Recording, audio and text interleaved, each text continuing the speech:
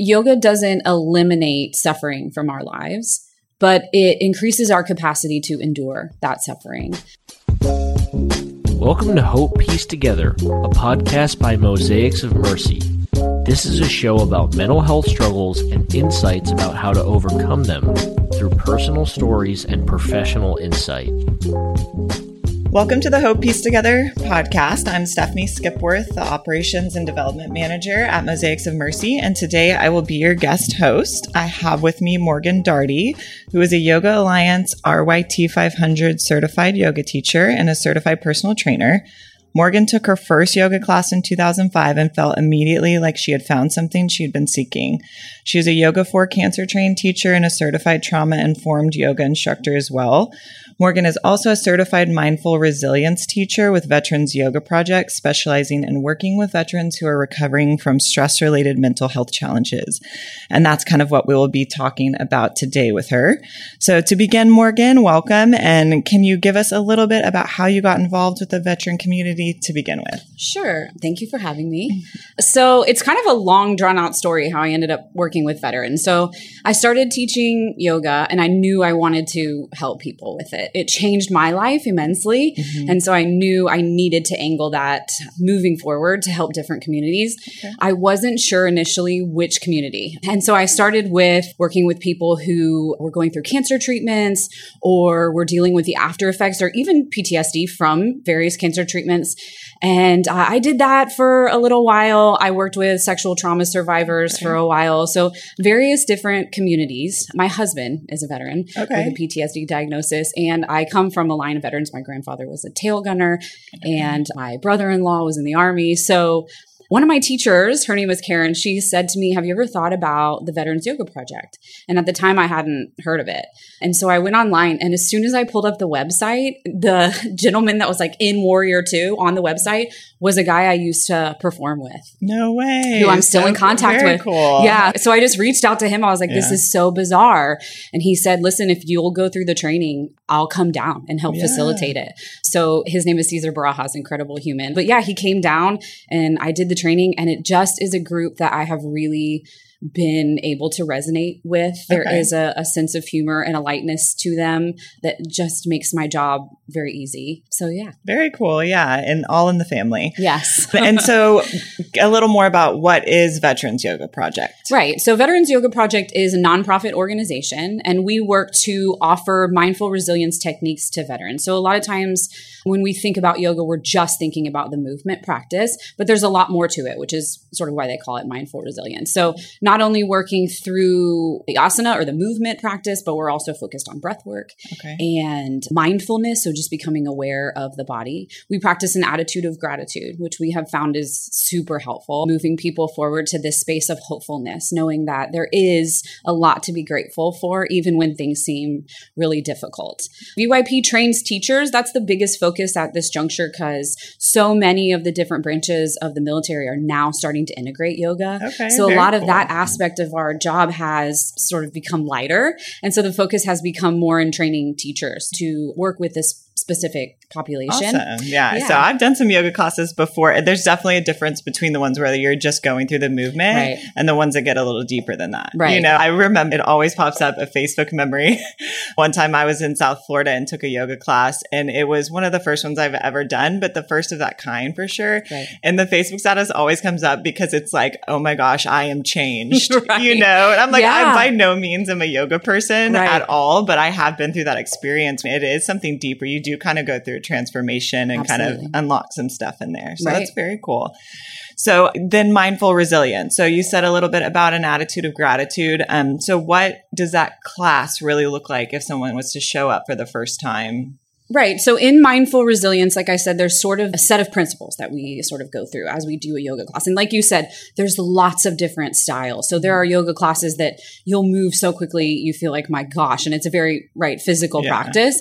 Or you have practices where you're basically laying down the entire time. Both are yoga, right? So we always tell people, try 5 different classes, try 5 different teachers, see what vibes. But the principle stays the same. So you're focused on the breath work, you're focused on meditation, the mindful movement, guided rest, and then your attitude of gratitude. And so trauma-informed yoga which is what we sort of teach, is a little bit different from regular yoga. There are some principles that we focus on, and the key components would be safety, trust, control, and choice. And so part of that is, when it comes to safety, is sort of setting up the room in a way that the people that come to class can now just focus on their practice rather than having to be worried about who's coming in the room or what is that noise back there. When we're dealing with post-traumatic stress or people who have dysregulated nervous systems, it's really important for them to sort of know what's coming and what could happen around them. So setting up that environment where they don't have to be surprised by things that may happen.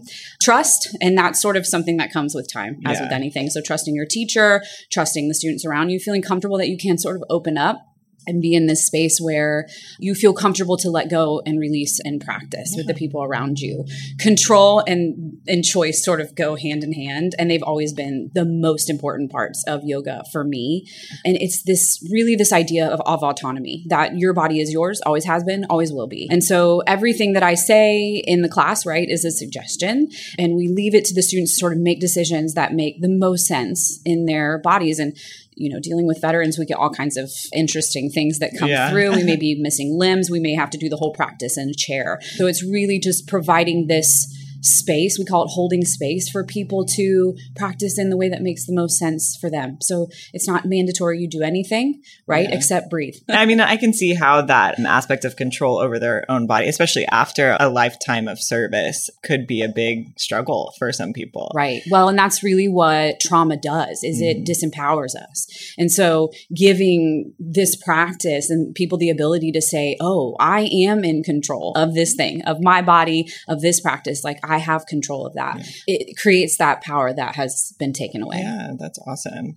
Okay, so let's talk a little bit about Warrior Church. So for people who might not have ever heard of Warrior Church, what is it? And then kind of what is your role there? Okay, sure. So I came to Warrior Church through one of my friends who is a yoga teacher, and she was teaching this population, but I had been through the training. So she came to me and she was like, I just feel like you would understand all of this much better than I would. So I sort of stepped in, and I have to say, I've never come into a community where I instantly felt more welcome or seen. It's just a very real place where people can come and be themselves. It's a community within St. Isidor's Episcopal Church. It's led by Reverend Sean Steele. And so the group does this beautiful thing where they integrate worship with movement. Every other Sunday is different. So one Sunday they'll do yoga, and another Sunday we do conditioning. I was leading both for a while, but then a lovely gentleman named Dylan stepped in. Now he's leading conditioning, and I do yoga Sundays. I said once that I've never felt Jesus more than I have being in that room with those people. It's not just veterans, it's open to everybody, their families, just anybody who wanders in and feels like this sort of church resonates with them. But everyone can come in, and there's community, and they share, and it's very raw and very real.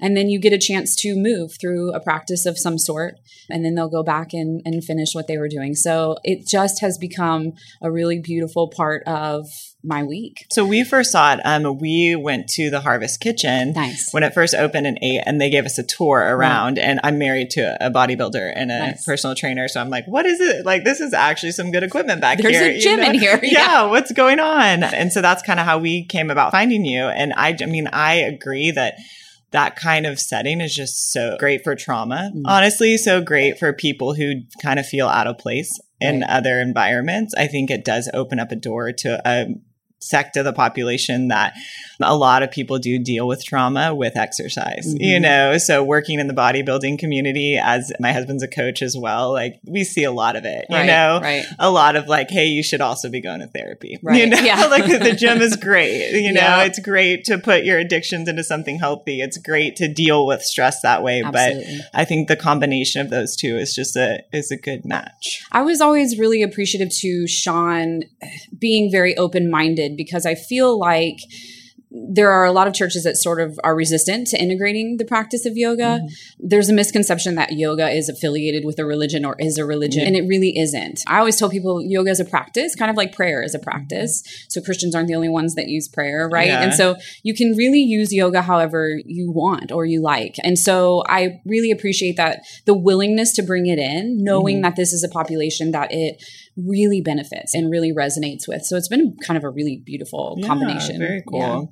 Yeah. Okay. And then just what impact have you seen directly that yoga and exercise has had for veterans? It has been the most fun and interesting thing to sort of watch the transformation. So many of these guys will start with me at Camp Hope, which is another place that I teach. And it's sort of a inpatient housing for veterans who are experiencing difficulties with post-traumatic stress or traumatic brain injury. And they stay for anywhere between 6 and 9 months. And then once they transition out, a lot of them will stay with us through Warrior Church or whatever the case may be. So I have this opportunity to sort of watch them grow and change. There have been so many studies that show sort of the benefits of yoga on people suffering from trauma or trauma-related stress. And it's this ability to sort of downshift the nervous system from this place of fight or flight to now call it rest and digest, this ability to just calm down. And when I start teaching the guys, because Camp Hope is a chaotic place. And so while you're teaching, there's people coming in and out and, people moving around, calling out for people during class. And so I always sort of tell them, if you can learn to regulate, if you can learn to practice in this space, you can do it anywhere. And so it's giving them the tools to get out and go, okay, I'm experiencing this moment of pure chaos. How can I calm me? Mm-hmm. And so I had one of my students after, we probably practiced together for about 6 months at this point. And I remember I'll go through these phases, and I think everybody does when you deal in nonprofit, thinking, what I'm doing doesn't make a difference, right? Well, I'm just wasting my time. And I remember being in kind of one of those places, and one of the guys came up to me and he said, I just have to thank you.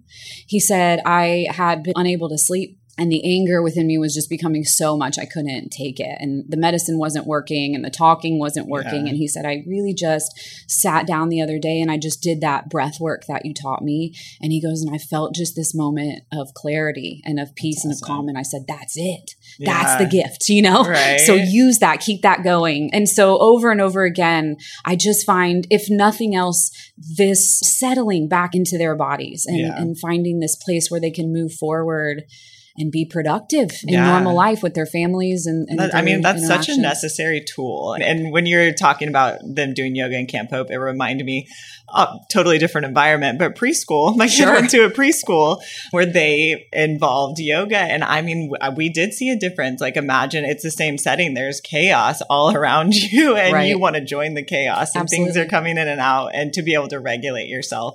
It's such a useful tool that a lot of people, trauma takes that away from them, or just life takes it away from them, so to give that back, it's pretty awesome. Right. Well, and this is a population that, going back to when you asked me why, I feel like a lot of the other populations that I worked with, there were so many resources. There were so many different organizations willing to help. And veterans, I found more than any of the other populations, there just wasn't the availability. And, we send these guys off to fight for our country and defend us and see these things that can be horrific and life-changing. And then they come back and, we're just like, all right, good luck.